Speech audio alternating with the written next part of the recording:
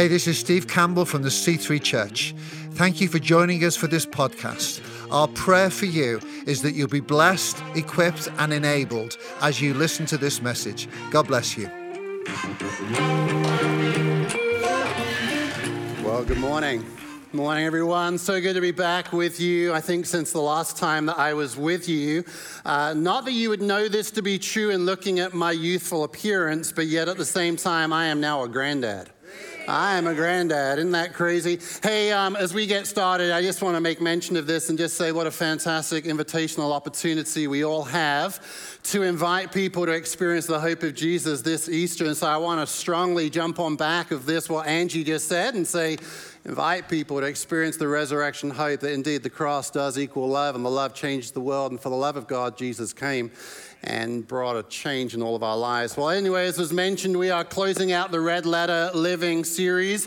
It's a series that you started around 4 weeks ago. Angie kicked it off with a message on being. I've watched all of the messages, fantastic messages, Steve and Mark and Josh last week, and we're closing it out today with a message entitled Going. And here's where we're going to be going. If you have your Bibles, go ahead and turn with me to Mark's Evangelion, the Gospel of Mark, chapter 1. We're going to go ahead and read through a series of verses in Mark's Gospel, chapter 1, verse 14. And we're going to go through there, 3 points. Then we're going to identify from that biblical passage. And then we're going to leave it with a commissioning moment where we're all going to be commissioned into a time of going and making a difference in our lives. And what I love about speaking here at C3 is I mentioned it feels like family. But also what I love about it is that even so far in our time together this morning, things that Angie has said, things that Steve have said, both in this message today. So I love the way that the Holy Spirit works all these things together. But let's jump in. We're in verse 14 in chapter 1, Mark's Gospel. Jesus came into the region of the Galilee. He was proclaiming the gospel of God, and he was saying here, quote, "The time is fulfilled and the kingdom of God is at hand." So 3 things: repent, believe in the power of the gospel. So Jesus is the apex of God's restorative mission. God has always had this plan to bring about restoration in the world, and Jesus is the apex of that restorative mandate, that restorative mission. Well, so much so, it's in Jesus that this great door of opportunity and redemption swings open, and we're invited to play a part. Verse 16, passing alongside the Sea of Galilee, Jesus saw Simon and Andrew, the brother of Simon, casting a net into the sea, for they were fishermen. And he said to them, verse 17, "Follow me, and I'll make you become a fisher of men." And immediately they left their nets and they followed him. Perhaps the 2 most important words in all of the gospel right there, follow me. The gospel is this radical yet also personal invitation to immerse our lives into community and say yes to the calling of mission. It is not this peripheral understanding, it is this real radical engagement. And this whole series has been this radical call to be discipled. Verse 19, and going on a little further, he saw James, the son of Zebedee, and John, his brother, who were in their boat mending their nets. And immediately he called to them too. They left their father Zebedee in the boat with the hired servants, and they too followed Jesus. And here it is, verse 21. Together they went to Capernaum, and immediately on the Sabbath he entered the synagogue, and the ministry of God began. You can look through then the next series of verses, see verses 21 and 22. Jesus is speaking with authority. Verse 23 through verse 26, he is casting out the demons from the afflicted. And then look at the result, verse 27. All were amazed. They were amazed. Why? Because he was speaking with authority. They were amazed because he was casting freedom over those that were afflicted. They were all amazed, and at once the fame of God spread everywhere throughout the surrounding region of Galilee. Verse 38, skip down to our last verse, the springboard verse into our passage, into our message. And he said to them, "Let us go on to the next towns." I want you to remember the word next. I want you to dwell upon that. I want you to think about the significance and the implications of next, something in addition to. He says, let us go on to the next towns that I may preach there also, for that is why I came out. And he went throughout all of Galilee, preaching in their synagogues and casting out demons. Our first verse here earlier, a few moments ago, was verse 14, which spoke about the kingdom of God had come. The kingdom of God was at hand. Well, surely through proclamation and demonstration, through preaching and doing, the kingdom of God was at hand. Well, here's the reason we need to look at this passage today. Here's why. As we close out this essential series, Red Letter Living, as we close out this series, it is essential that we understand here the template of doing ministry. Right here, Jesus gives to us the template of local church, the template of ministry, the template of discipleship, and that is this, that we are to go to the next towns. We are to make a difference, and we have to have in our lives this sense of going. Going. Not just being, not just doing, not just serving, but going. Why? Because there are always more people that need to hear the message of Jesus Christ. We need to go and make a difference. Well, here's the deal. Here's the deal. And I hope you know this to be true, and I believe this to be true for so many of us in the room right now. This, what we have right now, this fantastic environment that we call as church, is not for us. It's for others. It's for us and it's for others. It is for us to make a kingdom missional impact. The church is not a social club that we join. Let me say that to you again. The church is not a social club that we join. It is a spiritual calling that we receive. The church is a spiritual calling to where the ultimate calling of our lives is not to cordially or politely believe in the mission of Jesus, but to be radically caught up in the following of Jesus, to where we go and do what it is that he says that we are to do, not just spout off this recollection of belief that he once told us. We're to go and live this kingdom mission. And that's what I've loved so much about this series. Christopher Wright, who incidentally got his PhD from Cambridge, he writes this: Jesus did not give a mission to his church.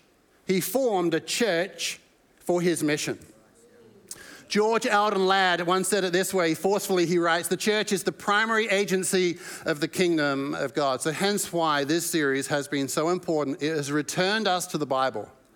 I'll tell you, one of the great concerns as being a pastor over the last few years is seeing the degree of discipleship in the state of the local church not being what pastors thought that it was.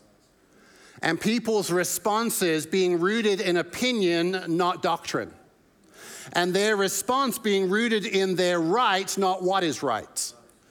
And it's been so unsettling. It's been so concerning. Well, this series has returned us to the central mission of who we are, whose we are, and what it is that we are to be all about. And I trust that you recognize that now is the urgency, and now is an urgent time for us to realize the mission of God. Wars and rumors of wars and division and desperation and narcissism and deception and all of these things going on. And it's not just global governments. It's not just intertwined international economies, it's also in our families. There is a degree of division, and there is a tension, and there is a problem. I wouldn't want us to think that we are here right now and we shut these doors and we do our holy thing and we go out into a broken world. We do this holy thing to go out into a broken world so that we can be a vessel of hope in a broken environment. That is what we do. We're not here to be gathered to where we can sail away into our own degree of seclusion. We are here to be commissioned into our own calling of mission. And it's very different. And yes, we should love this environment, but yes, we should go from this environment and take what God has put into our lives here to change forth lives elsewhere. We can't just quietly pray. We can't just secretly or silently judge our way out of this world. Jesus said, go. In fact, he said, therefore go. And make disciples of all the nations, teaching them to obey, teaching them to have their lives surrendered and ultimately given to the mission of God. Jesus says it this way. He says, as the Father has sent me, John 20:21, I also send you. So we are called to step into this cultural moment in two ways. And I'd love for you to write this down. We are to step into this cultural moment with gospel clarity and relational humility.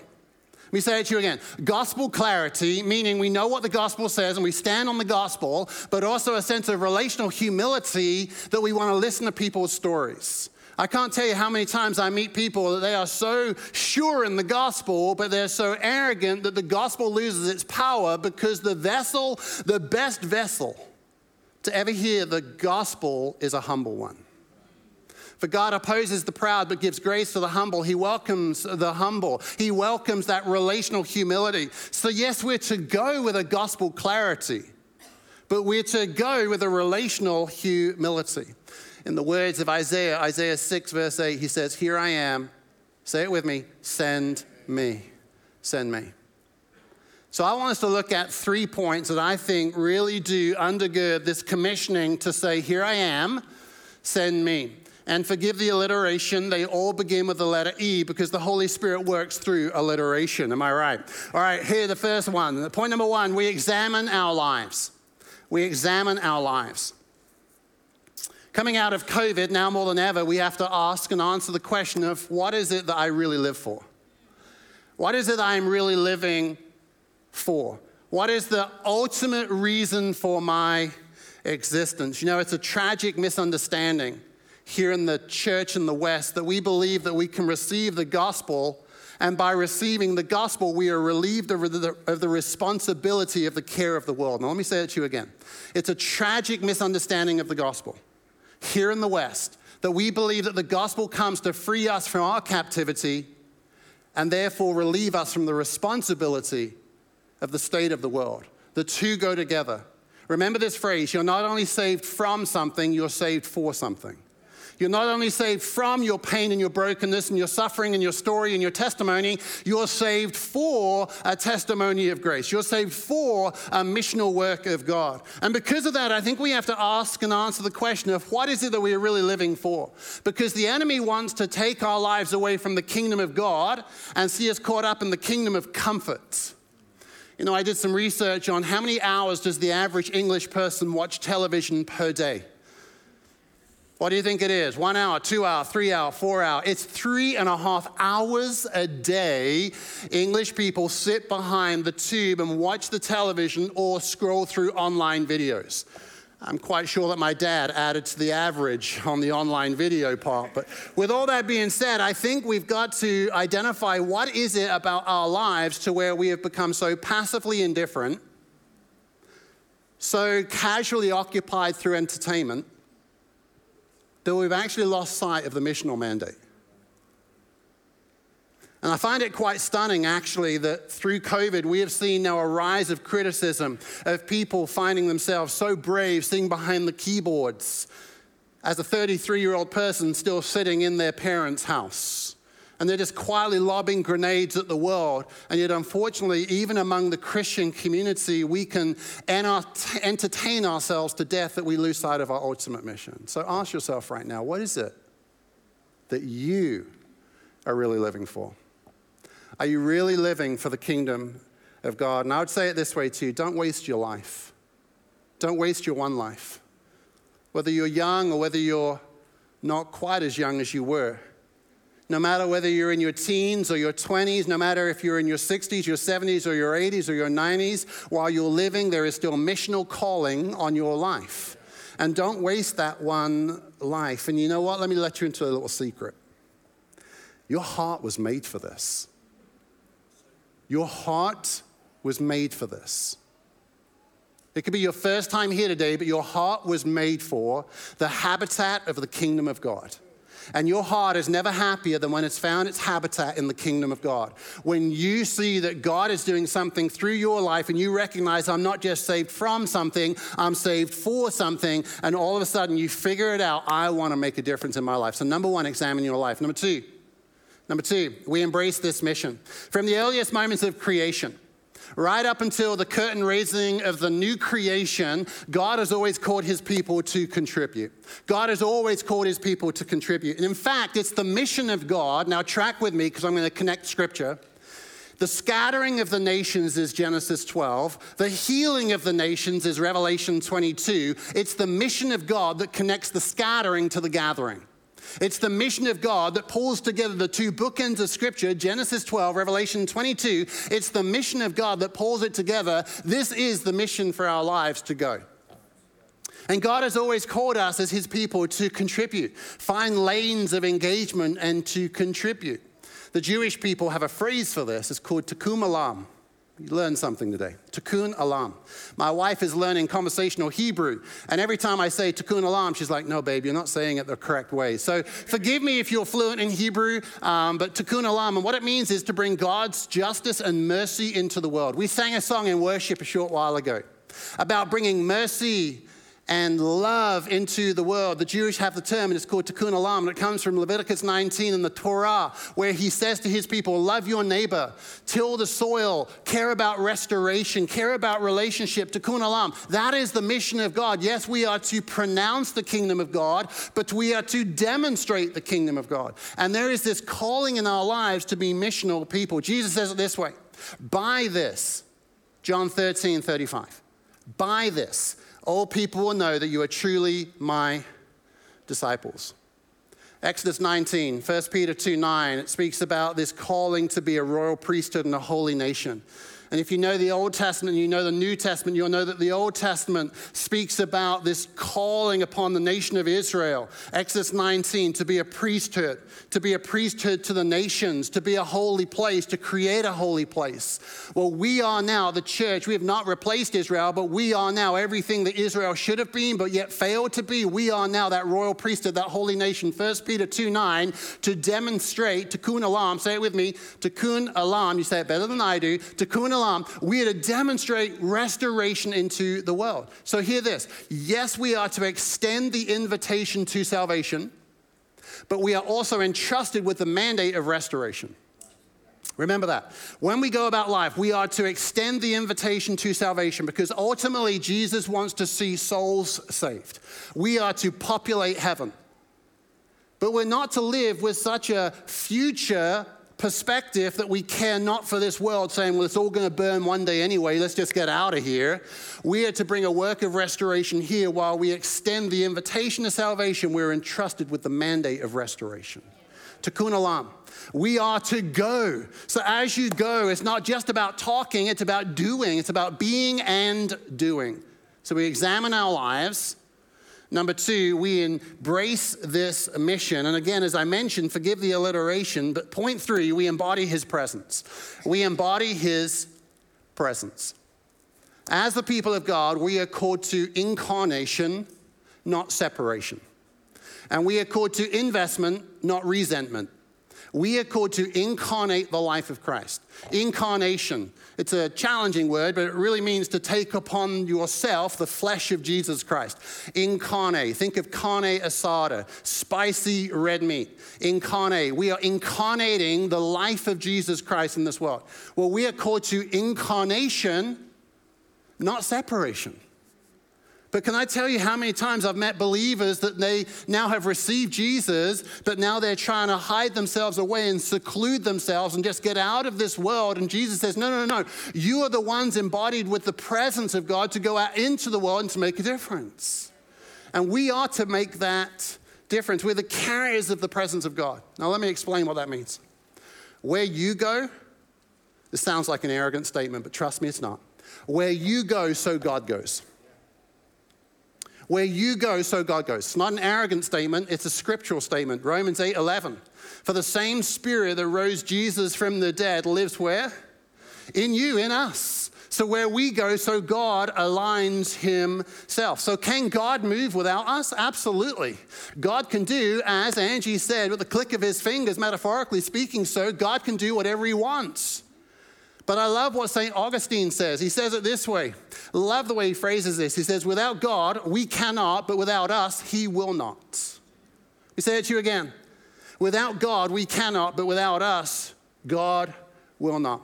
And throughout Scripture, throughout all of Scripture, God's chosen method of building movements and transforming communities has always been through faithful people. Let me say it to you again. God can do whatever he wants. But God's plan has always been transforming communities, bringing about spiritual movements through holy people. 2 Corinthians 5:20, we are ambassadors for Christ. Now hear this next part. God makes his appeal through us. So I want to leave you with this thought. What could we do if we had the mentality, where we go, so God goes? What could we do if we had the mentality, when I'm on that job site, God's on that job site? What could we do if we had the mentality that when I serve at the grocery shop, God is at that Sainsbury's? I tell you, we could change the world. It's time that we go on a missional, spiritual offensive to bring to bear the beauty and the love and the restoration of God in a world that is hurting. So yes, we hear wars and rumors of wars. And yes, we see division and we experience divorce. And yes, we experience brokenness and pain in our lives. But I want to impart to you today, in this threshold moment, this vision for salvation and this vision for restoration, that you will go. That you will go. It's time to press in. It's time to press on. God has always caused it to be to where we become the ones that the healers become the storytellers. The healed become the healers. The hope-filled become the hope givers. That we make a difference. The revival of the church, and I believe that God has spoken the word revival into your church for this year, and the revival of the church always precedes the awakening of a city. Let me say it to you again, the revival of the church always precedes the awakening of the city. We want an awakening in Cambridge, we want an awakening in Norfolk, we want an awakening in Suffolk, we want an awakening in Essex, we want to hit Bury, we want to hit Colchester, we want to hit the next towns. The awakening in the city always begins with the revival in the church. So Isaiah 6:8, here I am, send me. Examine your life. What are you really living for? Turn the television off. Do yourself a favor and do your family a favor and turn off your social media account for a month. Take a time to pray. Prayer walk. When you're prompted to criticize, when you're prompted to say something that you want to take back, rather than saying something that you have to take back, pray something and cause the enemy to take it back. Step into that space. Step into that moment and bring about the kingdom of God. Let me pray. Will you stand with me? I want to pray a commissioning prayer over each and every one of us. And I want to say this over you, C3. Never lose the pioneering spirit to do something bold for God. Never lose the pioneering spirit. Never lose that impassioned plea within your own life to say, God, here I am, send me. So if right now, as we close out this 5-part series, the Red Letter Living series, and you would say, it began 4 weeks ago being, it's going to end today with the going. There will be a responsibility to your commitment to say, here I am, Lord, send me. But if you would say, yes, I want to pray that today, would you raise your hands right now before the Lord? Father, we pray right now, your kingdom come. Lord, we pray right now that you would send us. We pray right now that you would move in this moment with the sound of music filling this room, with the comfort of your Holy Spirit filling our hearts. We realize what the scripture says, that we're ambassadors. You make your appeal through us toward humanity. So Father, help us as we talk so much through this series about being. We want to be forgiving. We want to forgive. Serving. We want to lay down our lives. You came to serve. And giving. We want to give to this vision offering. We want to give to the work of the kingdom of God in this region. And going, here we are. Send us. Send us. I want you just to quietly speak under you. Just quietly speak out now. If you have a prayer language, to start praying. Start praying for that person that God's laying upon your heart right now. This has always been about people. It will always be about people. It's not a process or a project. People have value. Pray for that person right now. Oh, Lord Jesus, we pray right now you'd stir our faith, stir our hearts as we sing, as we go, God, as we serve, as we give. God, I pray, use us. Show us, God, who it is, even this week, that we might give our lives to in a fresh and new way. And ultimately, as the prophet Isaiah says, here I am. Let's say it together. Send me. God bless you.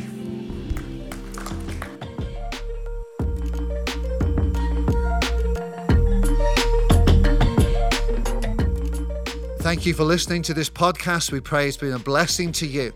Why not share it with your friends and family through social media?